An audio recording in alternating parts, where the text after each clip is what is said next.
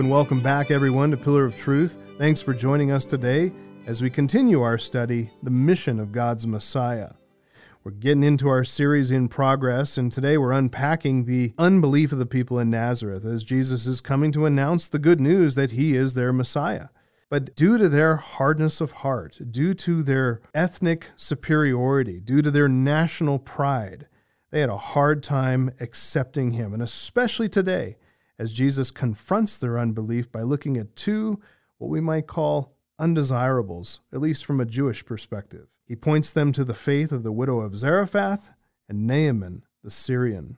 And so as you listen, perhaps examine your own set of prejudices informed by tradition and informed by the culture, and think through, are you really believing like God requires? That's our study for today.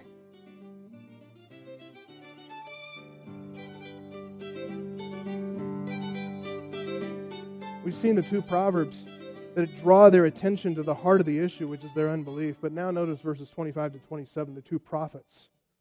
Because the two prophets, they illustrate the proverbs that Jesus just cited. These two stories here, they're both a warning on the one hand, and they're an encouragement on the other. A warning and an encouragement that they must repent and believe. Look at what it says there, verse 25. But I tell you, in truth, I tell you, there were many widows in Israel in the days of Elijah, when the heavens were shut up 3 years and 6 months, and a great famine came over all the land. And Elijah was sent to none of them, but only to Zarephath, in the land of Sidon, to a woman who was a widow. And there were many lepers in Israel in the time of the prophet Elisha. None of them was cleansed, but only Naaman the Syrian. Two examples. Two prophets, two ministries, two people benefited. He provides these examples from Israel's history because he's demonstrating here points of continuity. He wants people to understand that he is walking in the same tradition as the prophets who came before him. In fact, according to verse 21, he came to fulfill the words of the prophets. Same historic line as Elijah and Elisha and Isaiah, Moses, all the way back to the beginning. Also, at the same time, Jesus is warning the people here that while he himself is in harmony with the prophets, at the same time, these people are demonstrating their historical continuity as well, but not with the prophets. Their continuity is with unbelieving Israel. They are in harmony with the devil. They're in harmony with sinful unbelief. Okay, and now we start to see what made these folks seem so angry. The days of Elijah and Elisha, they're characterized by wicked unbelief in Israel. They're characterized by rampant idolatry, Baal worship.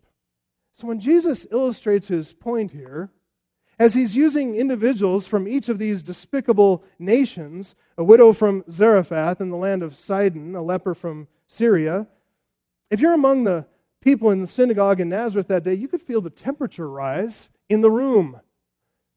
It's like hitting a deep nerve in the people. Very painful, extremely provocative. Tempers are beginning to flare here. Anger is boiling in their furnace, just waiting for the time of eruption.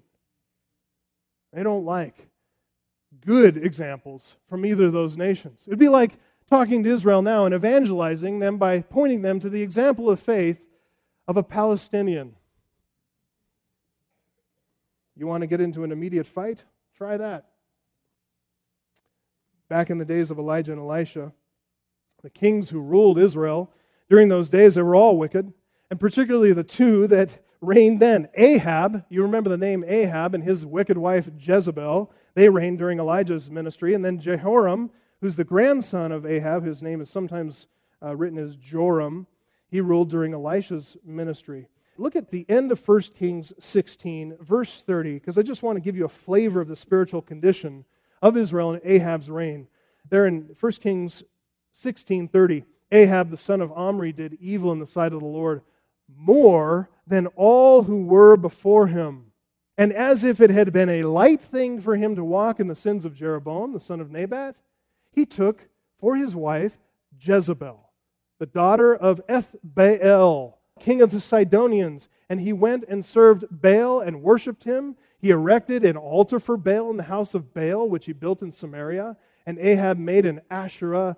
Ahab did more to provoke the Lord, the God of Israel, to anger than all the kings of Israel who were before him.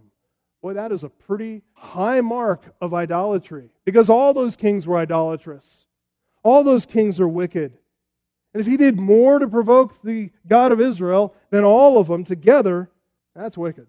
His grandson Jehoram, he wasn't much better. The land, in fact, is so saturated with Baal worship that after Jehoram died, God raised up a zealot, a guy named Jehu. Jehu proceeded to go through the land systematically and brutally to eradicate Baal worship from Israel. He just slaughtered Baal's prophets. It's a bloody, bloody time. So this idolatrous time, this wicked time, the people in the land immersed, saturated in idolatry, the worship of Baal. In fact, you remember Elijah's complaint, 1 Kings 19:10, because here Elijah laments before God. This is just an indication of how bad it was. He says, I've been very jealous for the Lord, the God of hosts. He had just killed 450 prophets of Baal. This mighty act up on Mount Carmel, and he runs to get away from Jezebel. He's afraid. Even though God dropped fire down on people, he's still afraid. Look, he's just a man like us, right? But even with 450 prophets dead, he's still concerned. I've been very jealous for the Lord, the God of hosts.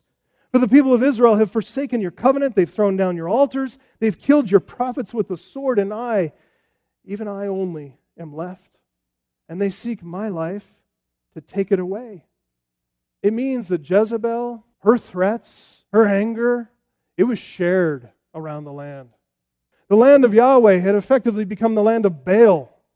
It was worse than the lands of Sidon and Syria. It was a total disgrace. And Elijah here feels utterly isolated.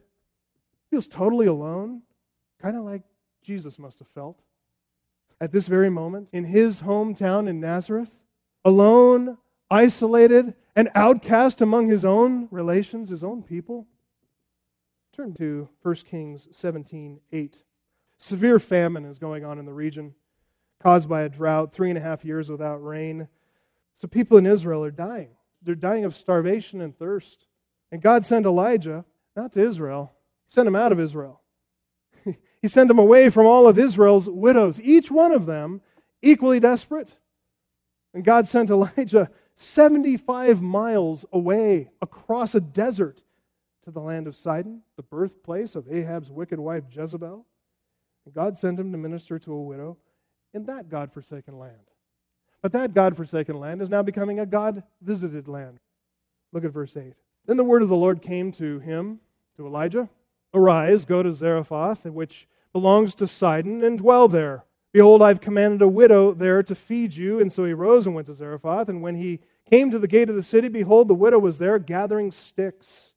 And he called to her and said, Hey, bring me a little water in a vessel that I may drink. Now that's a land of drought. No water to be found, but she goes and finds a drink. She's going to bring it. He called to her and said, Hey, and bring me a morsel of bread in your hand. Seems like cruel, doesn't it? She said, As the Lord your God lives, I have nothing baked, only a handful of flour in a jar and a little oil in a jug. And now I'm gathering a couple sticks that I may go in and prepare it for myself and my son, that we may eat it and die. Oh, it's tragic. Elijah said to her, Do not fear. Go and do as you've said, but first make me a little cake of it and bring it to me, and afterward make something for yourself and your son. For thus says the Lord, the God of Israel, the jar of flour shall not be spent, and the jug of oil shall not be empty, until the day that the Lord sends rain upon the earth. And she went and did as Elijah said. And she and he and her household ate for many days.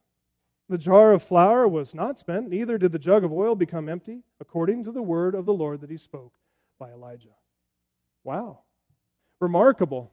God passed by all the needy widows of Israel, and he sent Elijah to be cared for, received by, provided for a Sidonian widow. There's no indication at all in the text that she sought God's favor. There's no indication she's any more righteous than any of the other widows in Israel. But when God extended His grace, she received the prophet. She trusted him, His word, trusted His God, obeyed His word. She's a desperate, dying woman, but she's illustrated here a principle of humble, saving faith. You think anyone in that synagogue in Nazareth heard the grace that Jesus extended to them by reminding them of that story? You think they identified themselves with the poor widow? Identified and put themselves in her shoes as the foreigner, the stranger, the alien to God's covenants of promise, they themselves being just like her in desperate need of divine mercy? They didn't. But what about you? What about me? Do we think of ourselves that way? Because we really should. We're just as desperate as she was. We're beggars before God, spiritually speaking, physically speaking. Every single breath we rely on from Him. Now, with that in mind, turn quickly to 2 Kings chapter 5. And we're going to look just briefly at Elisha's ministry to Naaman the Syrian. The widow of Zarephath is truly a sympathetic figure to us, isn't she? I mean, she's clearly a patokos. She's someone of low status, someone that our heart goes out to. We can feel for her, but not Naaman. Naaman's different. There's actually nothing much to commend him at all. Take a look at 2 Kings 5:1. It says there, Naaman, the commander of the army of the king of Syria, he was a great man with his master and in high favor, because by him the Lord had given victory to Syria. He was a mighty man of valor, but he was a leper. Now the Syrians on one of their raids had carried off a little girl from the land of Israel, and she worked in the service of Naaman's wife. Stop there for a second. This text describes, in introducing Naaman, describes him as a commander, describes him as a great man, winning great victories. But listen, that's with his master, that he's in high favor, high esteem. From Israel's perspective, not big fans. They're not so fond of him because God had given him victory over Israel as a judgment on Israel. So when you think of Naaman, think ISIS commander. Think a leader in the Taliban. That's what this guy was. He may be esteemed in his own nation, among his own people, his own tribe, his own Syrians, but from Israel's perspective, this is one of the bad guys. He's the commander of an army that's been conducting border raids on Israel. And look, it even says there, he kidnaps and enslaves little girls. He's not a nice guy. And from a religious point of view, Naaman's a leper. He's a leper. That had significance in Israel. In the Jewish mind, it meant he's under the just judgment of God. And after all, why not? He's a Gentile. He's a Syrian. He's a commander of an army that harassed Israel at the borders. He's grabbing little girls and making them his slaves. Yeah, of course this guy deserves to be judged as a leper. Let him rot. That's the mindset of Israel. From a Jewish perspective, this is about as unsympathetic of a figure as could be found in the entire Scripture. But let's keep reading. Back in verse 2, the Syrians on one of their raids had carried off a little girl from the land of Israel, and she worked in the service of Naaman's wife. And she said to her mistress, "Would that my Lord were with the prophet who is in Samaria. He would cure him of his leprosy." Isn't that just like God, to use a little girl to bring healing to this leper?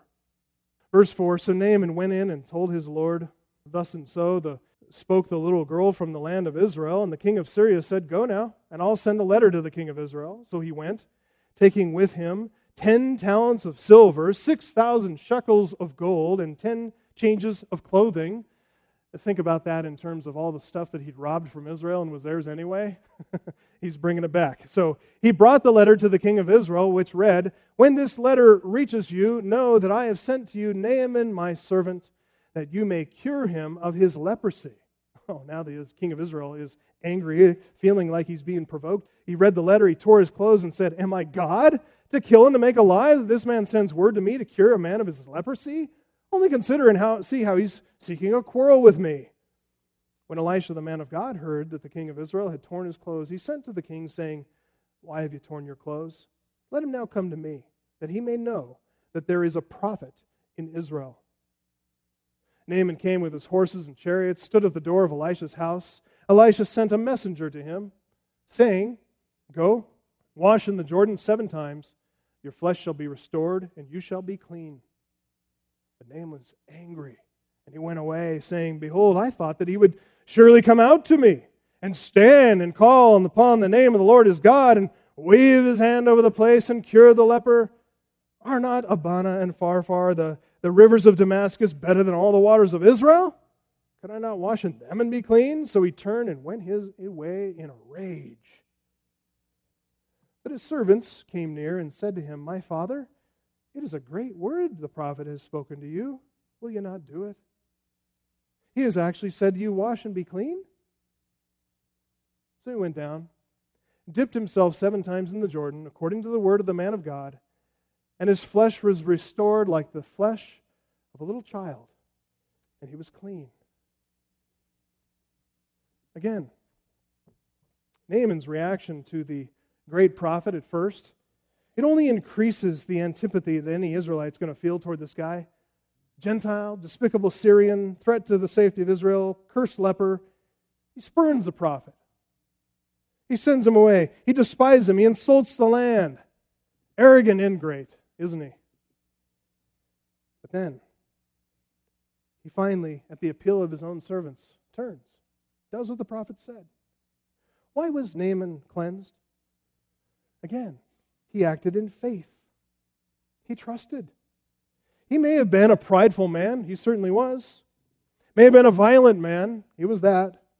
He was a godless pagan idolater, kidnapper, enslaver of little girls, but he did humble himself to come seeking the prophet. He humbled himself again to a greater degree when he followed the prophet's instructions.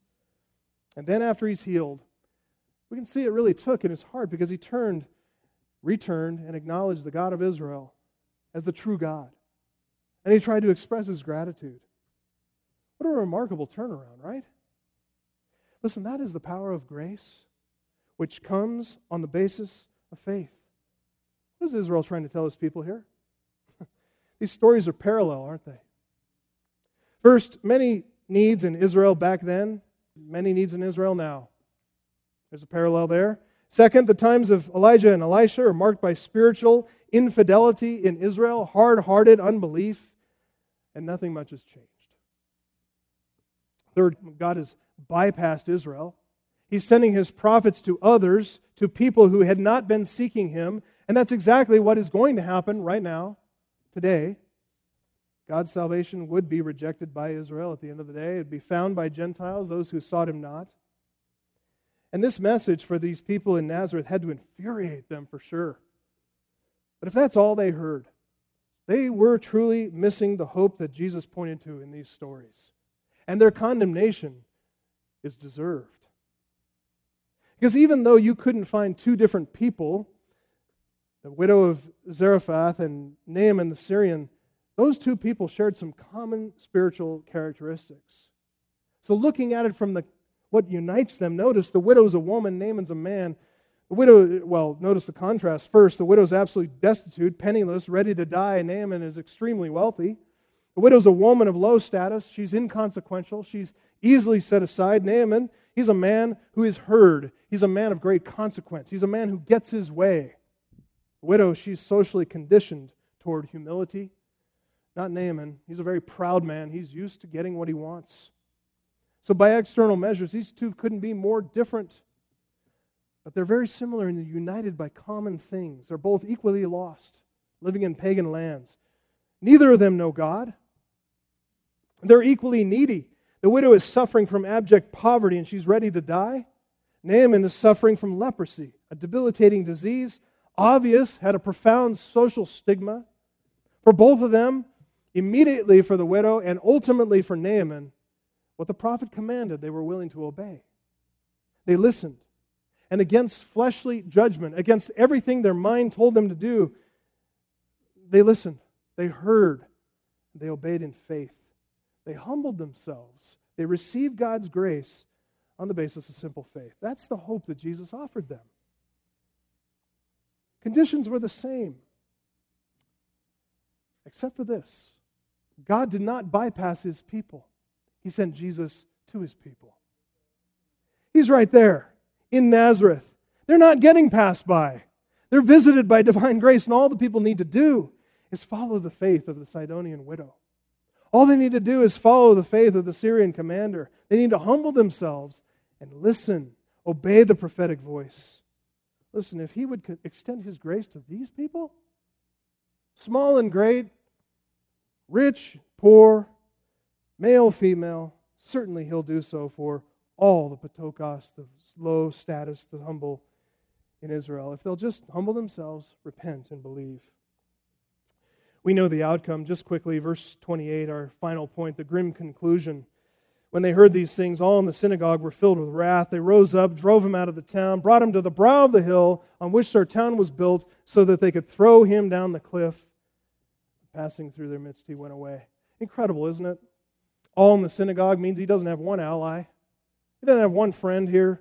Not one penitent sinner who heard the truth, saw Jesus as Messiah, coming to him to extend grace to the poor. Like Elijah, Jesus is absolutely alone. It's uprising. It's like an immediate retributive justice. Rather than hearing what Jesus said, interpreting his ears through humble words, they're so long in the habit of external religion, hollow and carnal. They interpret Jesus in exactly the opposite way of what he intends to bring grace to them. So they form a lynch mob on a Sabbath day, nonetheless. Probably justified this impulsive action, his administration of the death penalty, maybe on the basis of Deuteronomy 13, calls for the execution immediately of false prophets. Is that how they're judging him? False prophet? Really? But really, they didn't think it through. They just reacted. Pride, anger, hatred. Try to imagine this scene. Try to put yourself in it.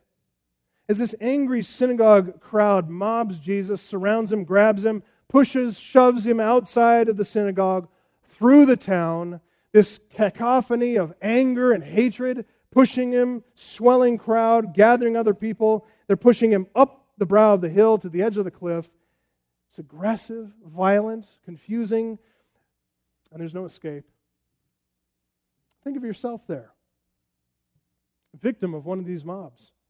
How terrifying that would be for you and for me. Totally out of control, just subject to the will of this incoherent, violent group of people. They're wanting to murder you. Jesus, he's not frightened. He's calm. He knows God will deliver him because his time had not yet come. And so he escapes from his hometown. He passes harmlessly through their midst. God favored them, but they did not favor him, did they?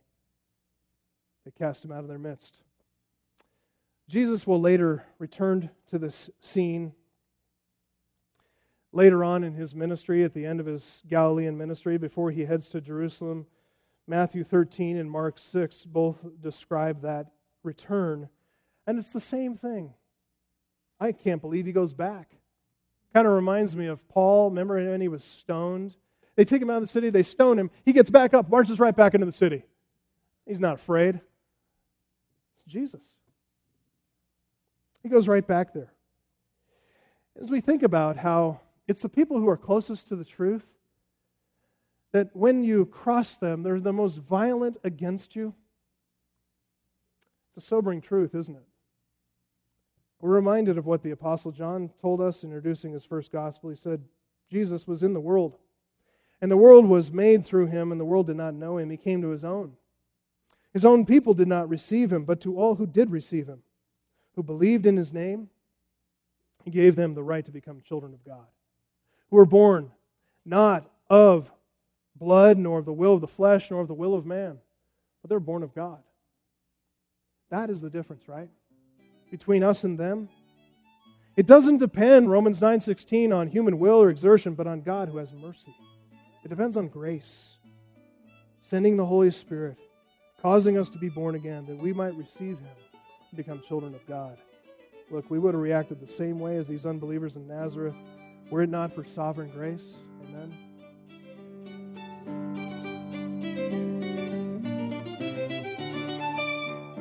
This is Pillar of Truth with Travis Allen. Thank you for being with us. Today, we looked at a series called The Mission of God's Messiah, and it's a series that is challenging us really to look at our own lives, to examine the nature of our faith in Jesus as our Messiah, as our Savior. Find the entire study on our website, pillarofTruthRadio.com, and you can listen to that series, download the entire series for free, and please, by all means, share it with a friend.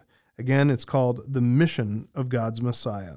We would love to hear from you. Would you send us an email at letters@pillarofTruthRadio.com? Again, thanks for tuning in today. Speaking on behalf of the entire staff, we're so glad you're here. Make sure you're here tomorrow.